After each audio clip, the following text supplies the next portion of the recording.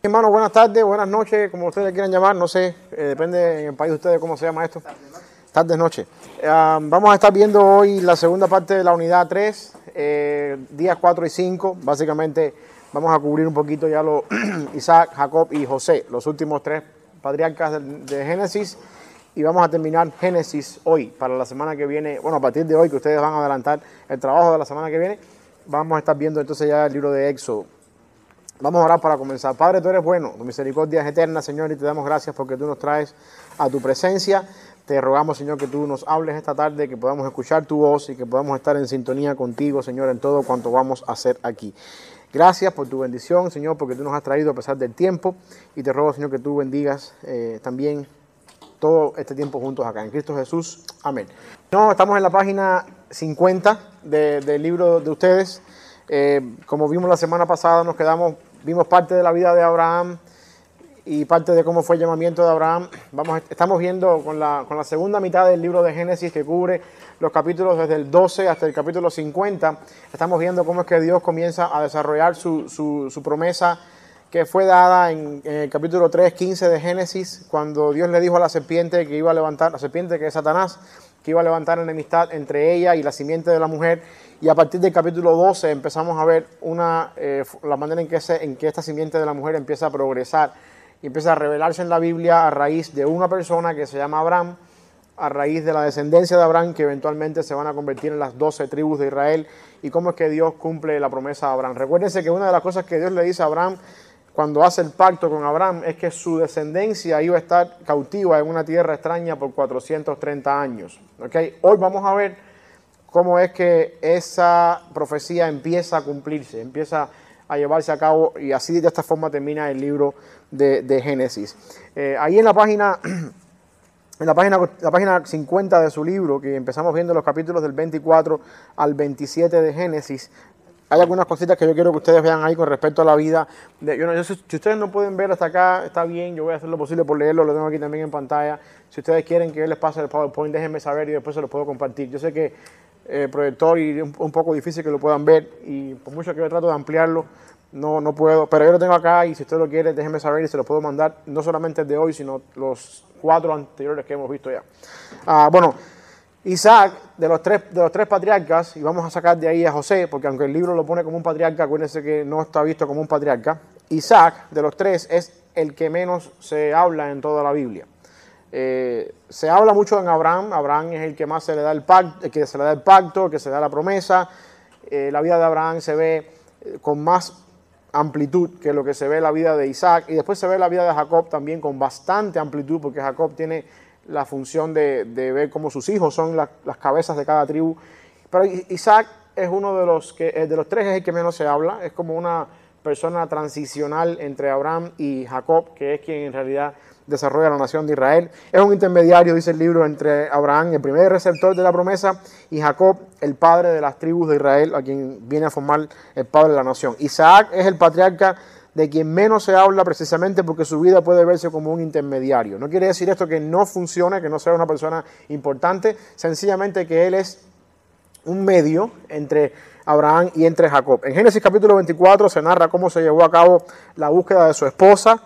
Esto se debe interpretar en relación con el hecho de que Dios había dado una promesa a Abraham. Ustedes se acuerdan que Abraham envía a Eleazar, el que iba a ser el heredero si no nacía.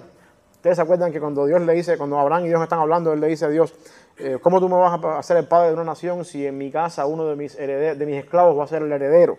Ese esclavo era Eleazar, que era de Damasco.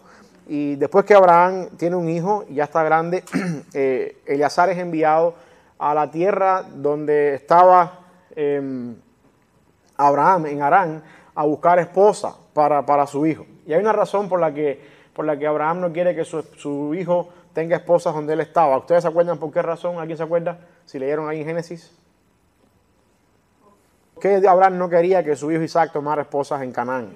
Porque no era bueno que su hermano había Uh-huh. Señor, y por eso Rebeca. No hemos llegado todavía ahí. Ese es Jacob. Ese es Jacob. No hemos llegado todavía a Isaac. Las muchachas de ahí no eran, No era. quería él que su hijo tuviera. Exactamente. Es el mismo principio que pasa con Jacob después, pero no hemos llegado todavía ahí. La idea era en que Dios había establecido una promesa, y yo quiero que ustedes empiecen a ver un principio que empezamos a anotar aquí. Dios le dice a su esclavo: hazme jurar que tú no vas a tomar esposas para mis hijos en este lugar. Vas a ir a la tierra de donde yo vengo, y de ahí vas a traer una esposa para mis hijos. Si ninguna mujer quiere venir de ahí, tú estás libre de tu juramento. Y coincidentemente se encuentran con Rebeca. Dios provee las cosas para que se encuentren con Rebeca. Después vemos que sucede lo mismo, lo que Chuchi hacía referencia, cuando Jacob es grande y su hermano Esaú también toma mujeres en ese lugar. Dice la Biblia que las dos esposas de Esaú, porque Esaú tuvo dos esposas, se convirtieron en amargura de espíritu para su madre, para Rebeca. Y por esa razón empezamos a ver el principio. Aquí se empieza a ver el principio de que el pueblo de Israel fue selectivo en unirse con las naciones de alrededor. Después vemos cuando Nehemías y Esdras regresan del cautiverio, que expulsan a las esposas que no eran judías. Y también aquí podemos ver un principio que trasciende todavía hasta el Nuevo Testamento, cuando Pablo dice: no te unas en yugo desigual con un incrédulo. Vemos esto viene desde el principio. ¿Se acuerdan que la Biblia de Dios se va revelando progresivamente? Hay temas que se ven al principio en estado, diríamos, embrionario, bien concentrado, muy difícil de poder explicar a grandes rasgos, y después ese patrón se va desenvolviendo poco a poco en la Biblia. Y este es el caso, yo diría que lo más importante que sucede en la vida de Isaac, que nos muestra la Biblia, es eso, la forma en que su esposa viene de ese lugar. La otra cosa importante que tenemos que ver en este sentido es que la esposa de Isaac, que obviamente es Rebeca, tenía un problema igual que Sara. ¿Alguien se acuerda? Ese no es un problema. Era estéril, ese es el problema, que era estéril. El problema es que era estéril, igual que Sara. Y después nos vamos a dar cuenta que cuando Jacob tiene dos de sus esposas, Lea y Raquel, la que él amaba, también era estéril. Y lo que quiero que ustedes vean también, aquí hay un principio que nos enseña la Biblia con respecto a esto. La nación del pueblo de Israel fue desde el principio una nación que salió por voluntad divina, porque las mujeres que daban origen al pueblo eran estériles, tanto Sara como después Rebeca y eventualmente Raquel después. Así que eso es más o menos básicamente la vida de Isaac. ¿Cómo les quedó ahí en la página 50, al final de la página, las respuestas ahí? Si no hicieron cheating. A ver, díganme solamente las letras en orden. Muy bien, así es como debe ser. Lo otro que vamos a ver acá es la historia de Jacob un poquito más. Ahí estoy en la mitad de la página 50. Antes de lo que ustedes estaban haciendo ahí. Jacob es de quien se habla más en la historia de los patriarcas. Él es de Abraham, Isaac y Jacob. Jacob es el más famoso de los tres, o de quien más tenemos información en la Biblia. Es considerado un hombre que usaría siempre sus propios medios para lograr lo que quería. En otras palabras, hoy diríamos una persona a la manera de Frank Sinatra. Las cosas se hacen a mi manera. Y esa fue la vida de Jacob hasta Peniel, hasta ya bien tarde en su vida. Esto vamos a verlo más adelante. Una persona que se encargaba, de hecho su nombre significaba Jacob, significaba suplantador, tramposo, depende de la traducción de la Biblia, por una razón importante. Cuando nació, él no era el primogénito, pero la mano de él salió aguantando el calcañar de su hermano Esaú, que nació primero. Porque eran mellizos, y por esa razón las personas que estaban ahí entendieron que él estaba aguantando el cañal para como que empujar a su hermano para atrás y salir primero él. Entonces la idea es que de ahí viene el nombre de suplantador, porque quería suplantar a su hermano en la primogenitura, cosa que después pasó eventualmente.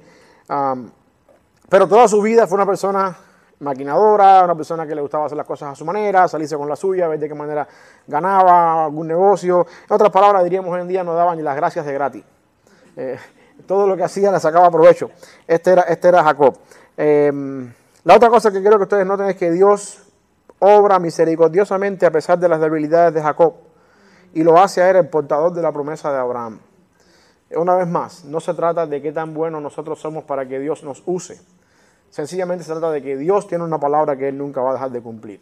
Y Él la va a hacer cumplir independientemente de nuestras faltas, de nuestros pecados y de nuestras imperfecciones. Ahora, habiendo dicho esto, de los dos, Jacob y Esaú, todavía Jacob era mejor que su hermano. Y vamos a darnos cuenta después por qué esto sucede. Ya dijimos ya que Rebeca era estéril, debido a una oración que Isaac tuvo, ella concibió, y entonces traía dos niños en su vientre que luchaban entre sí. De alguna forma ella sintió, mientras estaba en el embarazo, ella sintió que había como una guerra en su vientre.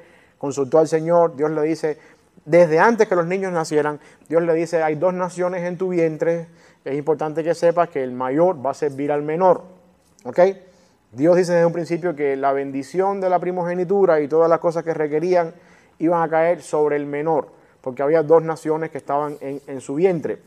Eso es desde el embarazo, así que ya Dios lo había determinado así. Después, más adelante, vamos a darnos cuenta cómo es que independientemente de que Isaac quiere irse en contra del plan de Dios, en querer de alguna forma bendecir a Esaú primero, toda la maquinación de Rebeca y Jacob, de robarse la primogenitura y de hacer todo ese cuento con las pieles de los animales, todo eso, aunque sí es verdad que fue una trampa que hicieron ellos dos, de alguna forma el plan de Dios estaba ahí, porque antes de que los niños nacieran, Dios dijo ya, el menor, o sea, el mayor va a servir al menor, y la bendición iba a caer sobre Jacob. Después el apóstol Pablo usa eso mismo en el Nuevo Testamento para decir que la elección de Dios a la nación de Israel fue incondicionalmente por él mismo, porque Dios quiso que fuera así, porque no había nada bueno en ese muchacho Jacob, ni siquiera el primogénito, para que él tuviera la bendición. Cuando los niños nacieron, bueno, Jacob salió aguantando el talón de su hermano mayor, y de ahí es que sale el nombre Jacob, que es suplantador. Es interesante que los nombres en el tiempo bíblico tenían mucho que ver con el aspecto de la personalidad de la persona, valga la redundancia. Esaú significaba también rojo, también de ahí sale el nombre Edom, los edomitas de Esaú, precisamente porque, bueno, ahí está un poquito en caricatura, pero su piel era rojiza y su pelo era rojizo, a diferencia de su hermano. Eso es algo que también, y por ahí viene el nombre de Esaú. Los nombres de alguna forma tienen que ver con la personalidad de la persona, valga la redundancia. ¿Cuál es el problema con la primogenitura? Porque esto es lo que está pasando acá en el caso de aquí viene el problema entre Jacob y su hermano Esaú. Por derecho de nacimiento, Esaú nació primero, o sea, salió primero del vientre de su madre. Él era por nacimiento el primogénito.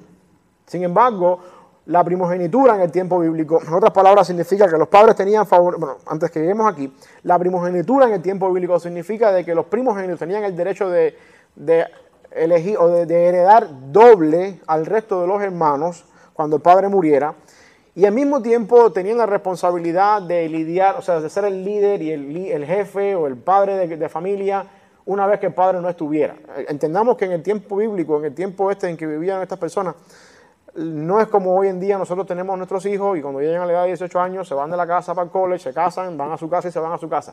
No es así. En aquel tiempo se vivía en comunidad. Un hombre se casaba con una mujer, tenían los hijos y los hijos empezaban a ser parte de la comunidad de la casa y poco a poco iban creando una aldea. Estos hijos se iban casando, traían a sus esposas, los nietos de del primer matrimonio, venían los nietos y después los bisnietos hasta donde Dios diera vida, pero el primer matrimonio, en este caso el abuelo, el patriarca, no sé, la primera persona que se casó, mantenía siempre: yo soy el padre de familia y yo soy el que todas estas personas viven bajo mi casa, viven bajo mi responsabilidad, bajo mi techo. El padre de familia era el responsable de cuando uno de los hijos, nietos o bisnietos, según la generación fuera avanzando, llegara el momento de casarse, era el padre de familia el que oficiaba la ceremonia de bodas. Esto era así en el sistema patriarcal, en el sistema sacerdotal, en el sistema de los patriarcas. Era necesario, producto de la geografía del lugar, vivir en comunidad, porque los recursos eran limitados. Porque si yo no puedo casarme con mi esposa ahora, irme de la casa de mis padres, meterme en el medio del desierto, armar un ranchito ahí, yo solo ahí, porque ahí no hay agua, ahí no tenemos las condiciones para poder vivir juntos. Mientras nos ayudamos juntos, nos protegemos de los animales salvajes, nos compartimos los recursos y la familia unida es mejor. Y ese era el sistema patriarcal. Por eso es que cuando el padre muere, ese derecho pasa al primogénito, al que había venido primero. Y este era el gran problema con la primogenitura en el tiempo bíblico, independientemente de las promesas que vienen después, porque la palabra que se decía era irrevocable en cuanto a la bendición que se daba al primogénito. Eso vamos a verlo después. Pero en el concepto social, este era el gran asunto con la primogenitura. Esta persona que nació primero estaba en la obligación de ser el que llevaba la voz cantante o que dirigía el barco de la familia cuando el padre no esté. Y así eventualmente el que seguía después en el orden de la primogenitura. Lo que pasaba con el caso de los padres de Jacob y Esaú, un problema muy grande que después se ve que también trasciende hacia Jacob, con los hijos de Jacob, es que los padres tenían favoritismo por los hijos. Esto es un problema. Fue un problema en el Antiguo Testamento, es un problema en el Nuevo Testamento y es un problema en el año 2022. Los padres tenían favoritismo por los hijos. Jacob era favorecido de su madre, Rebeca, Dice que era un hombre de casa, le gustaba estar en la casa, o sea, casa, dentro de la tienda, no de casa cazando en el monte, sino estar dentro de la tienda. Era un hombre que le gustaba hacer cosas en la casa. Eventualmente pasaba más tiempo con su madre, porque esas eran las labores domésticas de una mujer, y pasaba más tiempo con ella, y él era el favorito de su madre. Esaú, por ser el primogénito, porque ser un hombre de casa, de estar afuera cazando animales, era el favorito de su padre. Y este favoritismo ayudó, fue de lo que Rebeca se agarró para después hacer toda la trastada en contra de su propio hijo, de Esaú. Y de alguna manera Dios estaba cumpliendo ahí. Así que el primer error que vemos aquí, que después trasciende a sus hijos, porque después Jacob tiene favoritismo por José, después nos vamos dando cuenta que el error primero que hay aquí es el favoritismo por los hijos. Y eso es un problema. Todos aquí somos padres, yo creo. Sí, aquí todos somos padres. Y eso es un problema. Eso es un problema que al final las cosas se trascienden de una manera más peligrosa después. Entre Rebeca y Jacob, después se ponen de acuerdo para robar la bendición de su padre, y ya Dios había dicho que el mayor iba a servir al menor. Así que independientemente de que todo fue una maquinación por detrás de todos ellos, ahí estaba la voluntad de Dios también obrando. Yo quiero que ustedes vean a Dios obrando soberanamente, independientemente de las maquinaciones que uno esté haciendo. En este caso, esta señora con su hijo estaban haciendo en contra de su otro hijo. La primogenitura era el derecho, una vez más, de recibir el doble de la herencia y de recibir la bendición de su padre y de ser después el líder de la familia, como ya acabé de decir. En el caso de esta familia, o sea, independientemente de todas las familias que habían en el Medio Oriente en ese tiempo, en el caso de la familia de Isaac y de Jacob, esto consistía en el desarrollo de la promesa de Dios. O sea, todas las familias en el Medio Oriente tenían esa responsabilidad. El primogénito seguía los pasos del padre cuando el padre muriera, y todo ese sistema patriarcal era así, pero en la familia de Abraham, Isaac y Jacob hay una promesa por en medio que se va desarrollando. O sea que independientemente de todos los patrones culturales que ellos siguen, nosotros tenemos que tener en cuenta que Dios está haciendo obrar sus planes y su palabra que fue dada a Abraham a partir de Génesis 12:3, que se conecta con Génesis 3:15 anteriormente a eso. O sea que esto no es una familia cualquiera. Esta es la familia que Dios está usando con todos los defectos que hay, con todas las cosas que pasan en la familia, con el propósito de desarrollar su plan, su propósito. Y lo más importante que tiene todo esto es que cuando uno mira la vida de los patriarcas y ve la vida de Abraham, Isaac y Jacob, y uno entiende que Abraham, Isaac y Jacob están muy lejos de hacer lo que Dios espera de cada uno de nosotros. Abraham en 2 veces fue capaz de dar a su esposa en casamiento para salvar su vida. Isaac tuvo favoritismo por los hijos, Jacob también después más adelante hace lo mismo. Y uno ve la cantidad de cosas que pasan en esta familia, uno se da cuenta que independientemente de nuestras faltas y nuestros pecados, Dios nos usa para llevar a cabo sus planes. Y si uno puede decir, si con la familia de Abraham, Isaac y Jacob, que era una familia, ustedes saben, Dios hizo esas cosas, por lo menos nosotros tenemos la fe de confiar en que Dios nos puede usar todavía, independientemente de todas las cosas que pasan en nuestra casa, cuando se cierran las puertas. Y eso es una bendición. Porque al final del día el servir al Señor y el ser parte de los planes de Dios no depende de nosotros, depende de Dios. Eso tampoco es una licencia para cuando usted cierre la puerta de su casa acabar en su casa, ¿no? Pero al mismo tiempo es una esperanza de que a pesar de nosotros, Dios obra sus planes en nosotros. Lo otro que quiero que vean, hablando también de la primogenitura, es que el carácter de Esaú era, y la razón por la que Dios decide que la primogenitura caiga en Jacob y no en Esaú, es porque el carácter de Esaú era inapropiado para recibir algo tan valioso. Si a usted le gusta hacer referencias cruzadas ahí con su Biblia, acuérdese que Cristo dice en el Nuevo Testamento, no tengo la cita ahora, pero si usted lo puede buscar después ahí, lo busca, porque eso no está en esto acá. Cristo dice una vez, hablando con sus discípulos, que no es bueno echarle las perlas a los cerdos.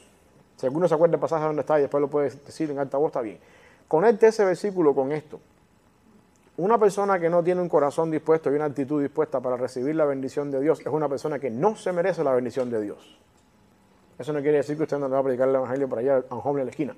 No. Lo que estoy diciendo es que las cosas de Dios son tan sagradas y tan serias que si uno no tiene responsabilidad con estas cosas, Dios se encarga de buscar a otro quien tenga un mejor corazón y una mejor actitud que tú, y esa persona va a cumplir el plan de Dios. Esaú fue capaz de cambiar la promesa de Dios por un plato de caldo, un pozole, vaya, para que entiendan bien los mexicanos, porque eso es lo que más se parecía al plato de lentejas. Esaú cambió la bendición de Dios, el ser el padre de una nación, por un plato de pozole. ¿Tú le puedes confiar a una persona así la bendición de Dios? ¿Tú le puedes confiar así a una persona así le puedes confiar el futuro de tu promesa que va desarrollándose de generación en generación hasta Jesucristo? No, por supuesto que no. Esaú no tenía un corazón apropiado para recibir algo tan valioso. Dios lo sabía desde un principio, porque Dios es omnisciente. Y desde un principio Dios puede decir, el mayor va a servir al menor, porque el mayor no sirve para nada. Y me tengo que buscar a uno que tampoco es santo, pero es mejor que el mayor. Y ese va a ser el que va a llevar a cabo la bendición. Lo otro que es importante es que esto demuestra, esta incapacidad de carácter de Esaú, demuestra en la realidad de por qué saciar el hambre. O sea, lo que quiero que veamos acá es que Esaú fue capaz de cambiar la bendición de Dios por un momento de placer. En saciar su hambre, había venido del monte cazando animales. En aquel tiempo no es como hoy en día, que usted se monta en su camioneta, se va para ir para los lados del Mississippi y se encuentra un venado, le da un tiro y viene para acá y ya tiene su comida allá. En aquel tiempo la cacería se demoraba quizás semanas. Usted estaba en el monte ahí esperando que apareciera algo, no tenías tampoco un fusil como tienes ahora, tenías que caer la pedrada o caer la palazo, no sé, hasta que pudieras matar al animal. Se demoraba, puede ser, depende de la suerte que uno tuviera al llegar al lugar, encontrar algo para cazar, se demoraba. Y a veces en ese tiempo uno tenía que estar sobreviviendo en el monte ahí, comiendo lo que apareciera. El muchacho regresa cansado, no sabemos el tiempo que estaba en el monte, pero por lo general dice que tenía hambre. Y su hermano, que estaba haciendo labores domésticas, porque eso es lo que le gustaba hacer, había hecho ese día un caldo de lentejas. No era pozole, era un caldo de lentejas. Era un caldo de lentejas. Y ahí el hermano le pide, y Esaú, que no daba las gracias de gratis, dice, bueno, te la cambio por primogenitura. Se aprovechó de la debilidad de su hermano y entonces hizo un cambio ahí. Y entonces, ¿qué fue lo que hace Esaú? Ahí es donde viene la actitud de Esaú. Al final me voy a morir. ¿Para qué quiero yo esto? ¿A quién le importa esto? Y al final cambió su primogenitura por un plato de lentejas. Cambió la bendición del Señor por un plato de lentejas. Y eso muchas veces la actitud nuestra delante del pecado. Al final mañana me arrepiento, Dios me perdona igual. Vamos allá, y caemos en el pecado ahí. Así que eso demuestra una debilidad de carácter. Alguien dijo una vez que el mayor problema que uno puede tener en la vida es un problema de carácter. Si uno no tiene un carácter sólido para llevar a cabo las cosas que Dios quiere hacer, nuestras bendiciones que Dios nos dé, sin un carácter que lo pueda respaldar, las mismas bendiciones se convierten después en nuestra peor maldición. Grábense bien eso. Grábense bien eso. Todo lo que usted quiera hacer para la obra del Señor, todas las cosas que usted quiera hacer para el Señor, asegúrate de tener un carácter que respalde esas cosas. No estoy hablando de un testimonio intachable, porque eso no es así. Estoy hablando de que si tú vas a estar trabajando, por poner un ejemplo, en la iglesia, por poner un ejemplo, no estoy aquí haciendo nada ni hablando de nadie. Si tú vas a estar, por ejemplo, manejando la economía de la iglesia, asegúrate de que tú vas a estar seguro 100% de que aunque tú tengas tu cuenta en negativo en el banco, tú nunca vas a sacar un centavo de ahí. Porque entonces eso es un problema de carácter. Tú no tienes un carácter lo suficientemente sólido para llevar a cabo la bendición que Dios te está dando. Y el día que tu carácter no sea capaz de no llevarte un centavo porque tienes la cuenta en negativo, entonces cuando tú hagas eso, tú vas a cambiar, vas a ser como Esaú. Por el problema del momento, tu bendición, el servicio, la obra que Dios te ha dado se convierte en tu peor problema. Así que una de las cosas que vemos en Esaú es un problema de carácter. Renunciar a todo el privilegio de la primogenitura era legal. Uno podía en aquel tiempo renunciar al privilegio de la primogenitura, algo parecido a lo que la familia real de Inglaterra, la persona puede decir, yo renuncio a mis derechos de ser el próximo rey, y por esa razón fue que la reina que acaba de morir se hizo reina tan joven, porque quien le tocaba, por haberse casado con un artista en Hollywood, renunció al trono. Entonces cuando se murió el padre de la reina esta, ella tuvo que asumir porque el otro eso se llama abdicado al derecho del trono. Era algo legal también. Una persona en el tiempo bíblico podía decir, a mí no me interesa para nada esto, yo no quiero ser la persona mañana que esté lidiando con todos los malcriados de la familia, le den esto a alguien más. Pero eso se convertía en un bochorno para la familia. Y se convertía en un bochorno para el primogénito, de verdad, que le tocaba eso después. Era como, eso se veía mal. Y bueno, Esaú hizo esto sin ningún problema, y aunque esto traía vergüenza para él, a él no le importaba eso era un problema de carácter en su vida. La bendición también era de monumental importancia en los tiempos antiguos, la bendición que el padre daba, no solamente el derecho de la primogenitura, sino la bendición que el padre daba en el momento de morir. ¿Por qué razón? Porque era el regalo más grande que los padres podían dar a sus hijos, esa bendición. Que es lo que Isaac hace con sus hijos cuando se da cuenta que ya está viejo y que en cualquier momento le llega la hora y dice, bueno, vamos a bendecir a los muchachos ahora. Y en ese momento él quería bendecir a Esaú, que era el primogénito. Ya Dios había dicho que eso no iba a ser así, y ahí es donde la madre y Jacob se ponen de acuerdo.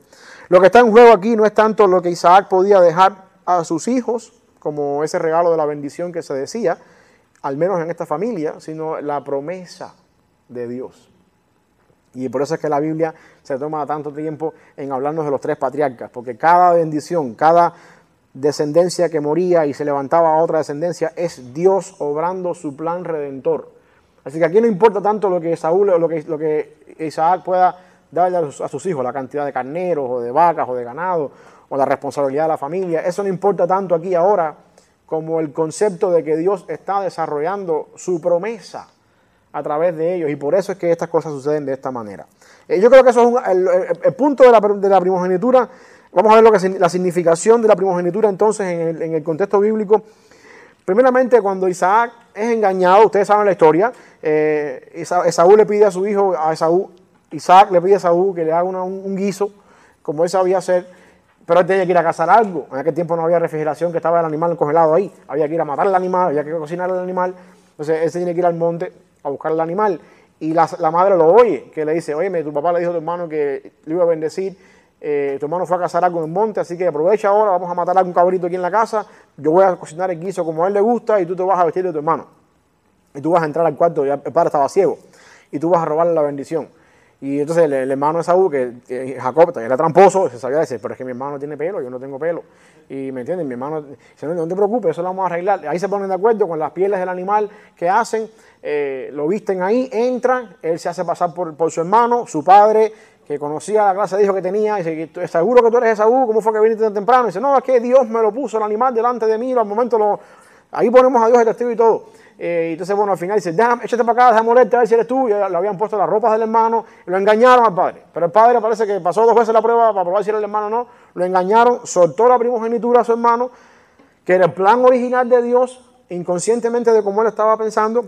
Isaac no podía echar para atrás esa primogenitura que había hecho, porque en el mundo antiguo la palabra tenía poder, y una vez que se pronunciaba la bendición, eso es irrevocable. Así que era importante que estar seguro de quién estamos hablando. Y terminando Isaac de hablar con su hijo, supuestamente Esaú, viene Esaú con el guiso y entra ahí y dice, no, ya aquí estoy. Y dice, tú no, pero si ya tu hermano acaba de venir. Entonces ahí es donde dice que Esaú reaccionó con violencia, con lágrimas, y lloró y suplicó la bendición de su padre. Ahora esto quiero que ustedes vean acá algo importante. Una persona que no le da valor a las cosas y que no considera las cosas santas y que al final del día se pasa la vida entera sin importarle las cosas santas, al final del día lamenta, llora, cuando no recibe lo que le tocaba por derecho. El problema es que el problema está en la forma en la que uno maneja el carácter para llegar hacia ahí. Dios no nos puede dar a nosotros nada cuando nuestra vida no está en la condición correcta para recibirlo como una bendición. Una bendición en un corazón no preparado es una maldición. El problema nuestro está en que nosotros no tenemos paciencia para caminar con Dios mientras Dios va formando nuestro carácter hasta llevarnos al punto donde la bendición se convierte en una bendición. ¿Y qué es lo que tendemos a hacer? Tiramos la toalla. Al final me voy a morir, dame el plato de lentejas. Y ahí se pasó la vida entera con su lenteja, y después que se dio cuenta de lo que hizo, no hay tiempo para volver atrás. Y si usted puede leer la vida de Esaú, se va a dar cuenta que Esaú fue una persona que mientras sus padres vivieron, la Biblia nos da vestigios de que él quiso agradar a sus padres. Cuando se enteró, se buscó una esposa de las cananeas, que se convirtieron en una amargura de espíritu para su madre. Cuando su madre le propuso a Isaac que fueran a buscar una esposa a Jacob en la tierra donde ella venía, Esaú se buscó otra más también, porque ya mi hermano estaba compitiendo con su hermano en todo tiempo para ganarse el favor de sus padres. Y al final del día lo que pasa con Esaú es que no hay un carácter para llevar a cabo la bendición del Señor. Esaú también dijo, después que esto pasó, ya no podía ver más nada, lloró, reclamó una bendición. Si usted se lee la bendición que después el padre le da a Esaú, se da cuenta que casi todo es negativo. Tú vas a servir a tu hermano y lo pone siempre por debajo de su hermano, ya no podía echar para atrás todo lo que le dio al hermano. Y entonces Esaú decidió que dice, cuando el viejo no esté, te la voy a aplicar. Voy a matar a mi hermano cuando mi padre no esté. Pero al final del día uno se está dando cuenta de que sí, Esaú es un tramposo, de que Esaú hizo todas las cosas hasta este punto, desde que cambió la primogenitura por un plato de lentejas. Vemos a Esaú a su manera, maquinando para obtener lo que en realidad vale. Traten de ver esto. Jacob sabe que por derecho de nacimiento él no es la persona. Él lo sabe. Pero lo vemos viendo en cada episodio. Cuando el hermano vino del monte, tengo hambre, te lo cambio por el derecho de ser la persona que yo no soy. Y el hermano, ahí está, ahí tiene. Cuando ya tocaba la hora de la bendición, junto con la madre se ponen de acuerdo y él sabía que había hecho un negocio con su hermano, era él. Entra ahí, se roba la bendición del hermano. Lo que estamos viendo en Esaú es que es una persona que al final no es para nada bueno, no es para nada santo ni nada por el estilo, hasta después que se encuentra con el Señor. Pero el punto es que lo estamos mirando, reconociendo, yo no soy la persona que me merezco todo esto, sin embargo lo quiero. Y eso hace que Dios obre de alguna forma en él de una manera diferente. Debido a que su hermano hizo un juramento de que lo iba a matar, y Rebeca lo escuchó, o sea, la madre lo escuchó, lo enviaron a la casa de su tío, al hermano de su mamá. Y le dijeron, no, que antes para que no lo maten. Y la razón por la que Rebeca lo envía es porque dos cosas, implícitamente se nos dice de que ella no quería que lo mataran, por supuesto, y la otra cosa es que ella no quería que Jacob tomara para sí mujeres de las cananeas, porque las dos mujeres que tenía su hermano ya eran, ahí fue donde empezaron los problemas entre las suegras y las nueras, que tengamos en la Biblia algún relato de eso. Y entonces él no quería eso con su hermano, con su otro hijo, que era su favorito. Y al mismo tiempo, una vez más, Dios está obrando aquí. No puede ser cualquier persona, no puede ser cualquier mujer sobre la cual Dios va a llevar a cabo su promesa.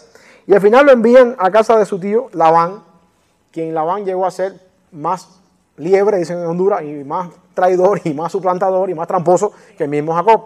Y al final, aquí está la ironía del Señor. Dios te hace pagar a ti todo lo que tú has hecho en tu vida, porque la Biblia dice que después, a pesar de los errores de Jacob, Dios lo usó para los propósitos divinos, mostrando su misericordia en las fallas de él. Y después llegó allá a casa del tío, y ahí se nos dice la Biblia, por lo menos, que vivió ahí por 21 años, 14 por las dos mujeres y 7 por el ganado, son 7 por 3, 21. Y en esos 21 años, el suegro le hizo la vida imposible. Y le hizo todas las cosas que él mismo había hecho en su vida. Le pagaron con la misma moneda. Eso es de alguna manera u otra la ironía de parte del Señor. El Señor tiene sentido del humor.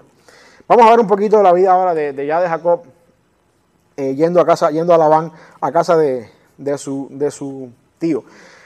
Por el camino, huyendo él de su hermano, llega a un lugar que él le pone después a ese lugar Betel, que significa casa de Dios. Acuérdense que todos los nombres en la Biblia que tienen la frase El, Betel, o Peniel, o después no sé, dígame un nombre ahí, Elías, Eliseo, todos los que tienen El, de alguna manera eso es Dios, porque Él es la raíz de Elohim, que es Dios. O sea que Betel es la casa de Dios. Él le pone ese nombre porque esa noche llega ahí le coge la noche, tiene que dormir ahí, entonces tiene un sueño y ve una escalera que desde el cielo de la tierra hasta el cielo, y Dios se le aparece a él ahí. Entonces él ahí hace un juramento al Señor, le dice que si Dios le lleva bien y le traen bien y lo prospera, él le iba a dar los diezmos. Una vez más, una manera de decir, las cosas aquí son a mi manera, el trato lo hago yo. Si tú me haces y tú me bendices, te prometo mis diezmos. Vaya, como si Dios le dijera, negocio, me cuadran tus diezmos. Como si Dios no tuviera dinero y le hiciera falta los diezmos. Sin embargo, Dios lo bendice no porque él sea bueno, sino porque Dios tiene una palabra que no puede romper y está cumpliendo su promesa. Dios lo bendice, ese lugar. Después de eso, cuando él se levanta, se da cuenta que Dios se le apareció en sueño y le pone ese nombre, casa de Dios, porque dice, Dios estaba aquí, yo no lo sabía, y le llama que ese es un lugar terrible. Dios se le apareció ahí, en el sueño. Después, él hizo una promesa, y de esa manera Jacob comenzaría, de ese momento en adelante podemos decir que Jacob Dios empezó a tratar con él directamente. No encontramos en ningún momento antes de Betel Dios lidiando con Jacob. Betel, la casa de Dios, es el lugar donde Dios empezó a lidiar con su vida. ¿Y cómo lidió con él? Bueno, cobrando de todas las que le hizo al hermano y a la madre y al padre, de alguna manera con su tío, allá, el hermano de su madre, cuando llegó allá. Dice que Jacob llegó a Harán, donde vivió 21 años, redondeamos a 20, 14 años por sus esposas y 7 por su ganado. Se enamora de Raquel, la más chiquita. Lea, la que era la mayor, no era muy agraciada, no era muy bonita por lo que dice la Biblia. No le llamó la atención a él para nada, y él hizo un negocio con su tío. Le dice, yo voy a trabajar para ti 7 años para que tú me dejes a Raquel, que es la que a mí me gusta. Perfecto, no hay ningún problema. La noche de bodas, el suegro le hizo una trastada y le metió en el cuarto a la más grande. A ustedes dirán, ¿qué pasó aquí? Ese hombre no se dio cuenta, ¿por qué? ¿Qué pasó? ¿Por qué ahí no salió para afuera? Esta no es la mujer que te pedí. Hay algo importante que tenemos que tener en cuenta aquí. Primero, en aquel tiempo no había luz eléctrica. ¿ok?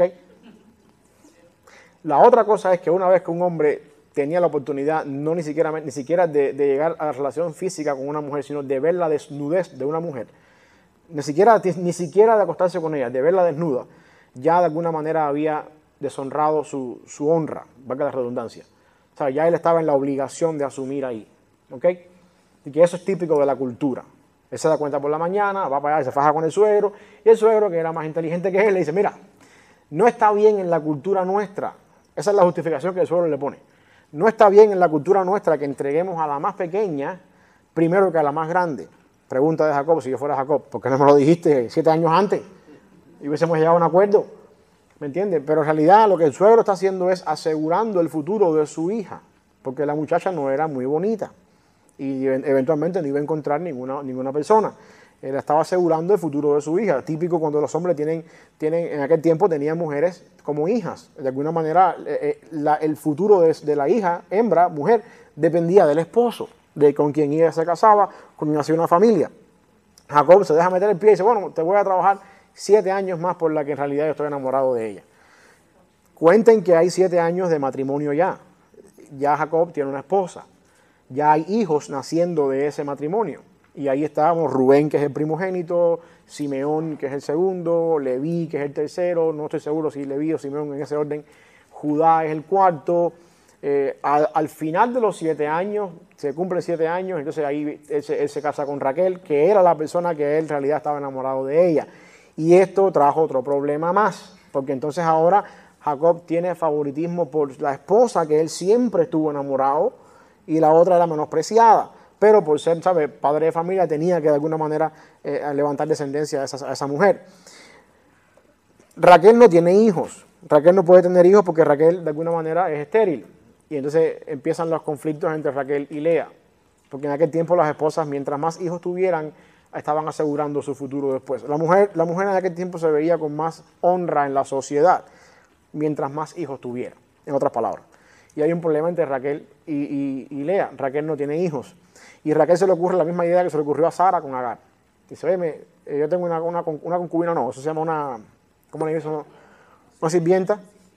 Una sirvienta que por ser propiedad de ella, los hijos que ella tuviera le pertenecían a Raquel, como mismo pensó Sara cuando le dio a Agar a Abraham. Y ahí le dio a Bila. Entonces, Lea dice, porque jugamos ese jueguito, ¿no?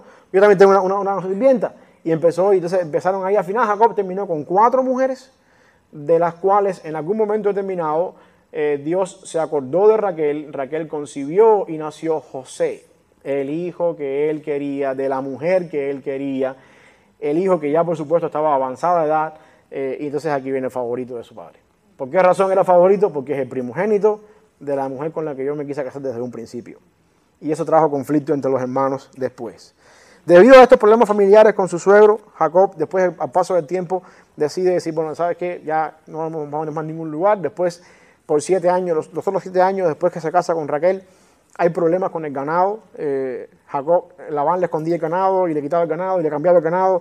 Y en el momento en que él se reúne con sus 2 esposas para decirles que se van a ir de la tutela de su padre, él le dice esto no lo tenemos en la Biblia, pero él lo dice, su padre me ha cambiado el salario 10 veces. En otras palabras, el hombre ya había sido un tramposo con él. Él hizo trampa 2 veces, que sepamos. A los hermanos le robó la primogenitura por un plato de lentejas y después se hizo pasar por el hermano 2 veces. Dios se la cobró 10 veces. Así que de alguna manera u otra, él está aprendiendo acá y las mujeres dicen, bueno, ¿sabes qué? Nos vamos contigo, y al final, bueno, él se tiene que ir huyendo de su suegro. La ruptura, la salida, no es una salida con una fiesta de despedida ni nada. Él aprovecha que el suegro se fue con los hijos varones a trasquilar las ovejas, que también se demoraba eso un tiempo, y aprovechó que no había nadie en casa y dice, pues ahora nos vamos. Agarró a todo el mundo y se fue. Y cuando aquel se enteró, a 3 días de camino, le cayó atrás, no era para despedirse de él, le cayó atrás para matarlo. Volvemos otra vez, porque en la cultura patriarcal, ellos estaban bajo la tutela de Labán, que era el padre de familia. ¿Okay? Y ahí hay un altercado y Dios se le aparece a Labán y le dice, no se te ocurra hacer nada porque ese hombre tiene una promesa de parte del Señor la noche antes. Y Labán le dice, mira, porque Dios me apareció ayer, te voy a dejar ir. Hacen una frontera ahí, de aquí para allá no me molestas más. Y ahí quedan las cosas como más nunca se ven, pero terminaron todos ahí. Dios fue quien bendijo a Jacob, le da ganado, le da bastantes provisiones y Jacob va regresando ahora a la tierra de Canaán, porque al final de la jornada, la tierra de Canaán era la tierra que Dios le dijo a Abraham, aquí tienes que morar. Es la tierra prometida. El problema es que en Canaán había un problema. ¿Se acuerdan? Esaú, que dijo, cuando vengas te la voy a aplicar. Y ahora la cosa es que el principio que yo quiero que ustedes se lleven aquí para su vida es el siguiente. Los problemas que nosotros tenemos en nuestra vida, si no los resolvemos, en algún momento nos van a tocar la puerta. Corre lo más que tú quieras del problema, corre, pero al final ahí vas a tener que volver. Y la otra cosa importante, Dios no te va a bendecir si tú tienes algunas espinas en tu pasado que no has sacado de tu vida. Y este es el punto donde Dios está trayendo ahora a Jacob, al punto donde esa noche, ya de regreso para acá, se está dando cuenta él, bueno, ya estoy acercándome a Canaán, ya no estoy viviendo yo solo en mi juventud, como salí corriendo de mi hermano, ahora vengo yo con 4 mujeres, con 13 hijos, sí eran 13 porque había una hembra que se llamaba Dina, ¿ok?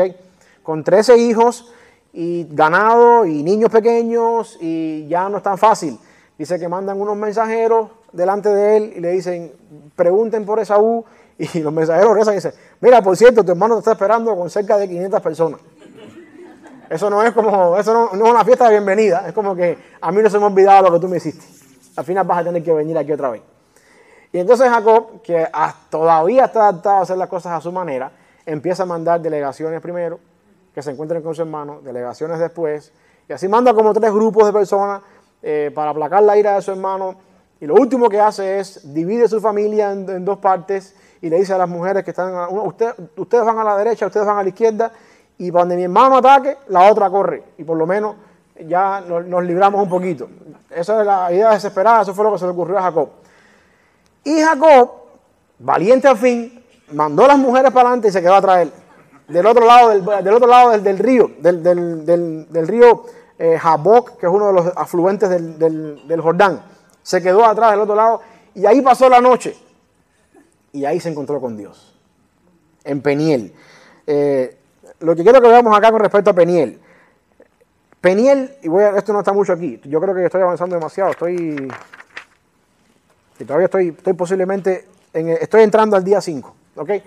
En Peniel, dice la Biblia que Jacob batalla con un ángel, ahí está, la que sigue, aquí. Jacob batalla pasa toda la noche peleando con un ángel esa noche. Ahí tienen muchas personas creen que esto es una preencarnación de Cristo, yo también creo que sí, que el ángel de Jehová en el Antiguo Testamento es Cristo, pero no vamos a entrar todavía ahí, no estamos en eso ahora. La noche antes de encontrarse con su hermano, fue esa noche, Jacob tuvo un encuentro con Dios que duró toda la noche. Esa es una historia de transformación. A Jacob se le cambia el nombre ahí, de Jacob pasa a ser Israel, de suplantador pasa a ser al que pelea con Dios. El libro de ustedes creo que tiene otra definición del nombre de Jacob. Estoy en la página, ¿será? Sí, exactamente. Dice ahí que como Israel, el príncipe de Dios. Eso es mentira, eso está mal. Borren eso ahí, eso está mal. Eso está mal. Israel significa el que pelea con Dios. El que pelea con Dios, es lo que significa Israel. Una vez más, ¿se acuerdan que les dije que el nombre de Dios, que los nombres en la Biblia tienen un significado de la personalidad? La nación de Israel, por los próximos 200 y 300 y miles de años después, eso es lo que va a hacer por toda su vida, pelear con Dios. Y ahí, por lo que pasó esa noche, que Jacob luchó con ese ángel, peleó con ese ángel, de ahí viene el nombre. Ya no eres más un suplantador, ahora tú eres una persona que peleas con Dios. Pero con Dios nadie puede pelear y salir victorioso. Dios hizo algo en Jacob. Le desmontó el hueso del muslo en la cadera. En otras palabras, le sacó el fémur del encaje de la cadera y hizo que Jacob fuera por toda la vida un handicap. Una persona minusválido y cojeando toda la vida. Y eso es lo que significa la idea de que de aquí en adelante vemos una transformación completa en Jacob. ¿Por qué razón? Porque si tú hasta ahora te valías de tu propia fuerza para hacer las cosas a tu manera, se te acabaron las fuerzas. De ahora en adelante tú tienes que depender de un sticker en el parabrisas buscando el parqueo azul en los lugares donde vas. De ahora en adelante ya tú no tienes fuerza para hacer nada. De ahora en adelante tienes que depender de mí. Es más, tu encuentro con tu hermano lo vas a hacerlo porque yo, por mis medios, no por los tuyos. Y ese lugar se le cambia también el nombre. Él le llama a ese nombre lugar Peniel. De ahí sale el nombre Peniel. Peniel significa el rostro de Dios. ¿Ok? ¿Se acuerdan lo que pasó cuando salió él de su casa? Se encontró en Betel, en la casa de Dios. Y cuando hubo un encuentro de verdad con Dios, él vio el rostro de Dios y le cambió el lugar. A ese lugar le puso Peniel. Una de las cosas que más me gusta a mí con los nombres de esto es que el siguiente: Betel significa la casa de Dios. Nosotros podemos pasar una vida entera en la casa de Dios sin nunca antes ver el rostro de Dios. La vida cristiana empieza cuando nosotros vemos el rostro de Dios y somos transformados por el rostro de Dios. La transformación de Jacob no fue hasta después de este momento, porque Jacob fue un tramposo antes de Betel y por los 21 años que tuvo con su suegro fue tramposo con su suegro, sí, fue tramposo también. Aquí es donde Jacob cambió. Y después vemos que Jacob se encuentra con su hermano, Dios provee una restauración, el hermano se olvidó de todo aquello que había pasado, se hacen las paces y cada cual por su lado. Siguen viviendo en la misma región, pero cada cual por su lado. De hecho, Jacob le dice: mira, tengo gente más grande, mi familia es grande, voy a ir a mi paso, voy a quedarme por aquí, tú vas para el lugar tuyo. Y ahí se quedan los dos y siguen ahí. Como un recordatorio una vez más de su lucha, bueno, el nombre se llama el rostro de Dios, y Dios hizo depender para siempre a Jacob de ahora en adelante con el hecho de tener la cadera desmontada, o el muslo desmontado de la cadera. Este es Jacob. Después, lo último que nos queda de la vida de Jacob en esta parte, antes de que lleguemos a José, porque Jacob no muere hasta después que José está en Egipto, es que después sus hermanos llegan a ese lugar ahí, a Siquem, donde se establecen ellos ahí, y Dina, la hermana hembra, abusan de ella sexualmente los hombres de Siquem, el príncipe de Siquem. Los hermanos se enteran, y los hermanos que también están atados en trampa con el padre, le dicen: vamos a hacer algo. Los hombres de Siquem vienen y dicen: mira, vamos a hacer un negocio, casémonos con las mujeres de sus pueblos y ustedes quédense con las mujeres de los nuestros. Y los hermanos, que sabían lo que había pasado con su hermana, dicen: está bien, nos conviene el negocio, digo, caso cerrado. Y dice: pero el problema es que nosotros tenemos una cuestión, no podemos emparentarnos con nadie que no se circuncide antes. Eso era verdad. Abraham, el pacto de la circuncisión fue así. Así que ustedes tienen que circuncidarse, todos ustedes, si quieren que seamos parientes. Pero ellos estaban pensando otra cosa. Especialmente Simeón y Leví, ¿ok? Eran los cabecillas de esta idea macabra. Y al tercer día de la circuncisión, que según dice la Biblia, yo no sé porque yo nunca he pasado por ahí, es el día que más duele, que los hombres estaban dolidos, fueron para allá y acabaron con todos los hombres de la aldea y se llevaron a todas las mujeres cautivas. Y Jacob dice: ahora que ustedes me han hecho aborrecible a mí delante del pueblo donde Dios me ha traído. Y por esa razón, Simeón y Leví pierden el derecho de la primogenitura, que ya Rubén lo había perdido porque se había acostado con Bila, la esposa de su padre. Y entonces el cuarto hijo que queda, eso lo dije la semana pasada, el cuarto hijo que sigue es Judá. Y es sobre Judá quien cae el derecho de la primogenitura.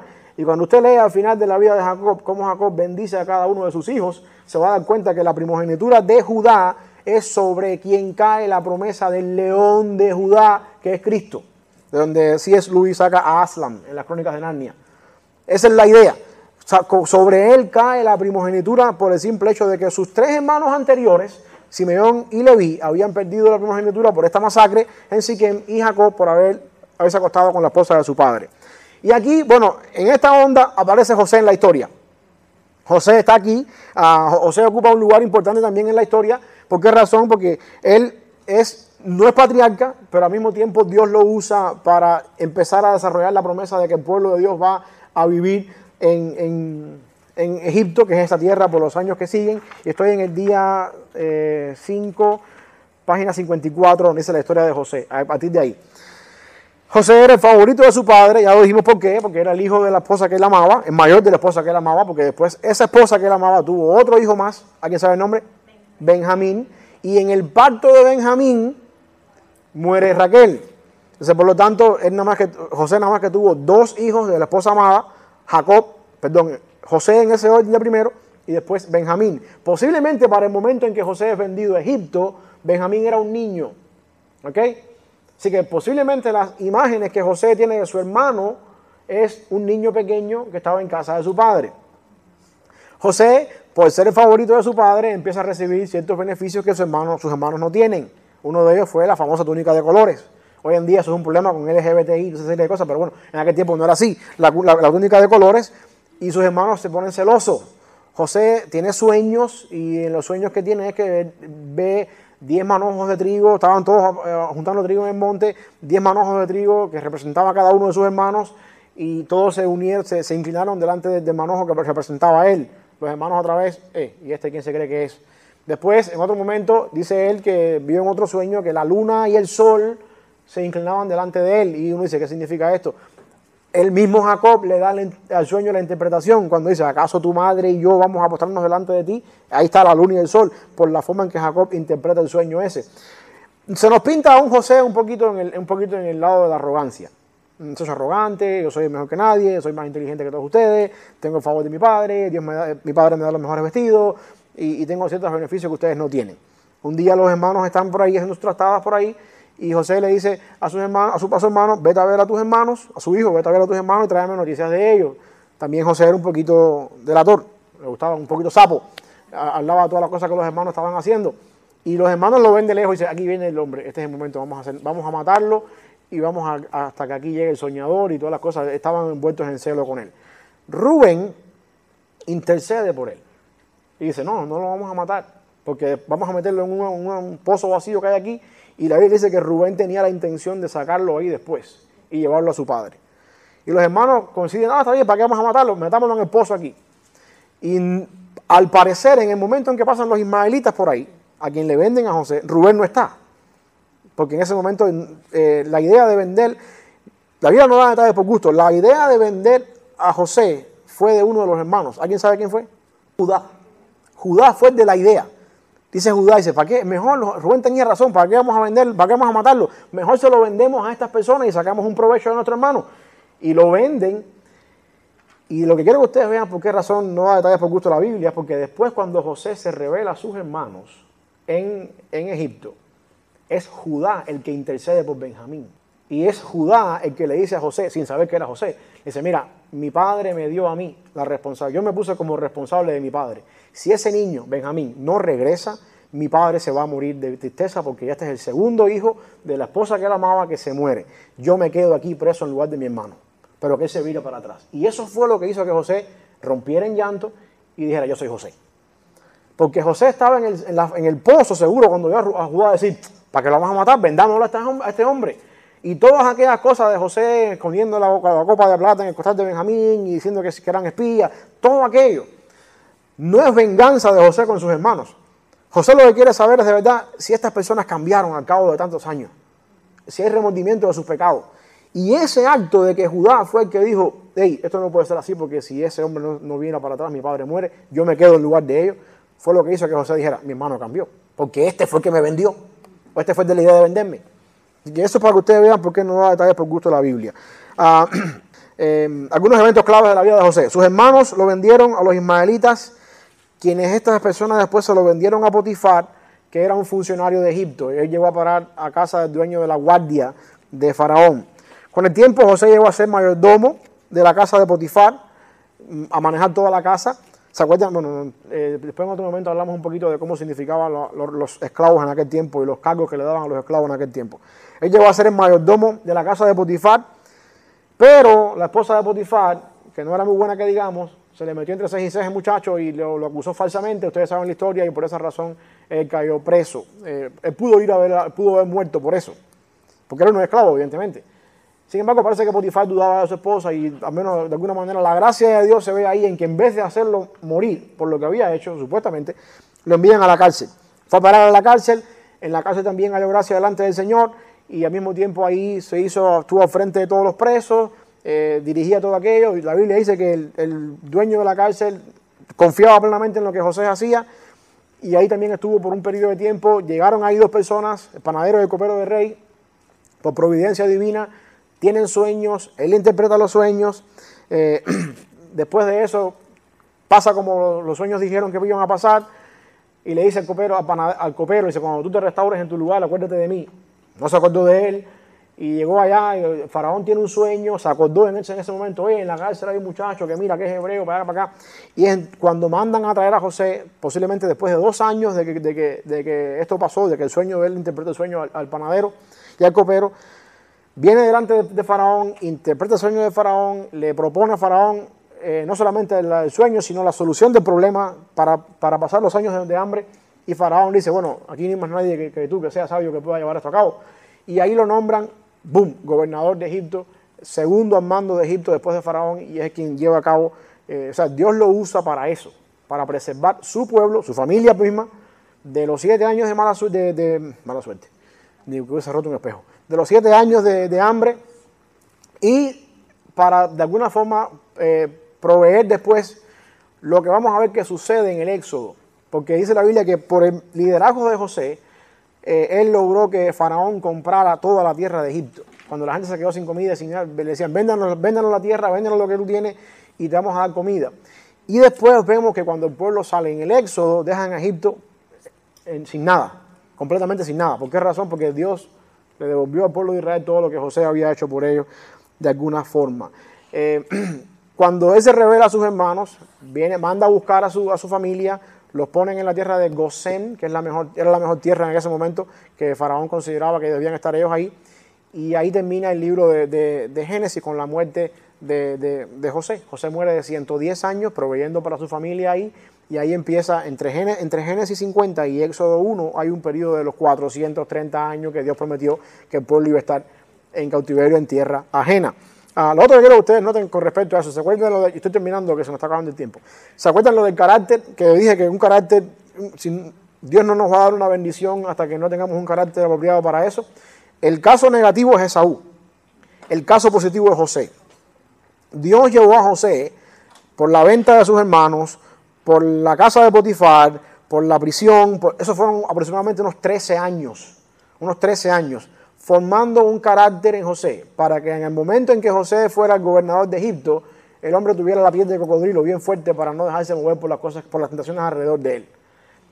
Y eso yo quiero que ustedes vean eso, porque ese es el mismo patrón que Dios después va a usar en un hombre como Moisés, que se crió en la cuna de Faraón, pero sin embargo Dios le dijo, vete para allá, para Madián, donde el diablo gritó y nadie lo escuchó, ahí te vas a estar metido 40 años y ahí voy a trabajar con tu carácter, para que cuando regreses a Egipto seas el hombre más manso de toda la tierra.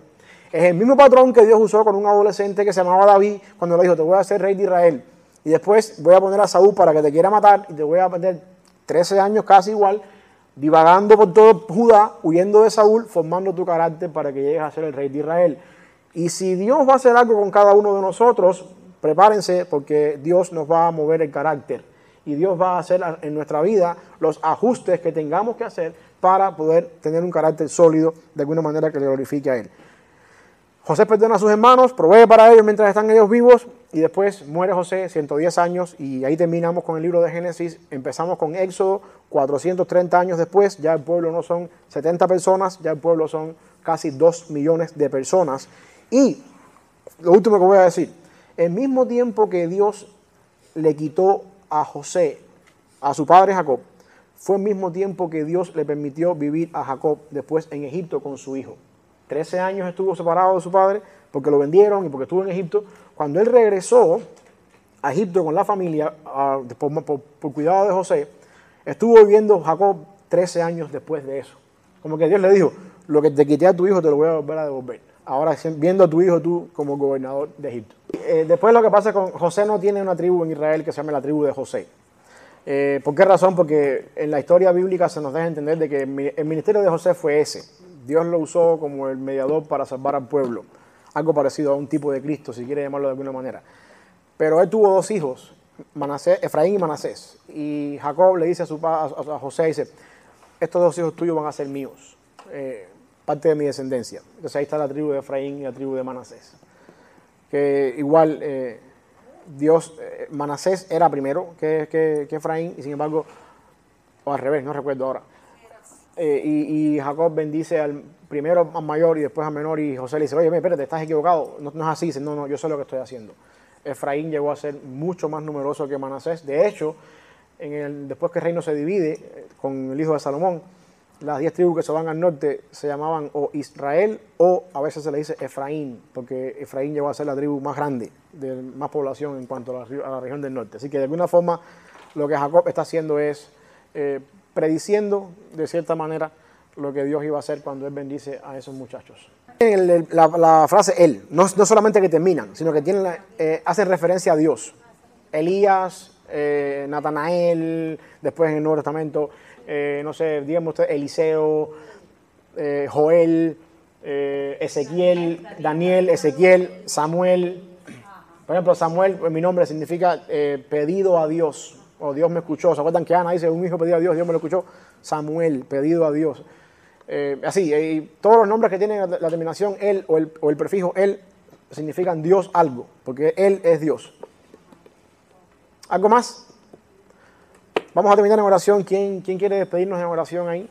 Diga, mis hermanos, la semana que viene les voy a dar el chart de Éxodo, para que lo tengan ahí, porque vamos a entrar en Éxodo ya.